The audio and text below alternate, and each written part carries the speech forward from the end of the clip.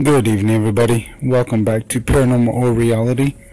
I just kind of want to touch base with you guys, see how you guys' night is doing, and yeah, pretty much. Hope you guys enjoyed the guest speakers we had yesterday. My brother and sister actually they've been asking me about being on the show, so I allow them to kind of do a two-part episode with us.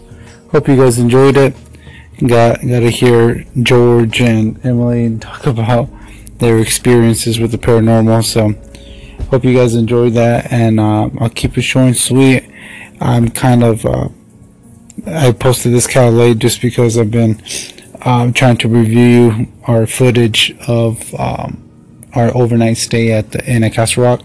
So I do apologize with my low enthusiasm right now.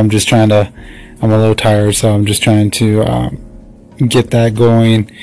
I already kind of got the rough draft of the previous video we did. We caught a lot of evidence, to be honest with you. This current one, I've gone through one camera full of footage. Really haven't had too much activity so far, but that's what makes it unique about the paranormal. You just never know where it's going to be active, or you go get one or two things, or you go get 10 or 12 things. That's just the beauty of it.